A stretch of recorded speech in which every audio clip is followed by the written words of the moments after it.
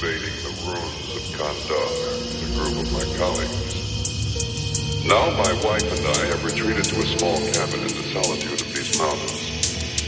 Here I continued my research undisturbed by the myriad distractions of modern civilization and far from the groves of academia. I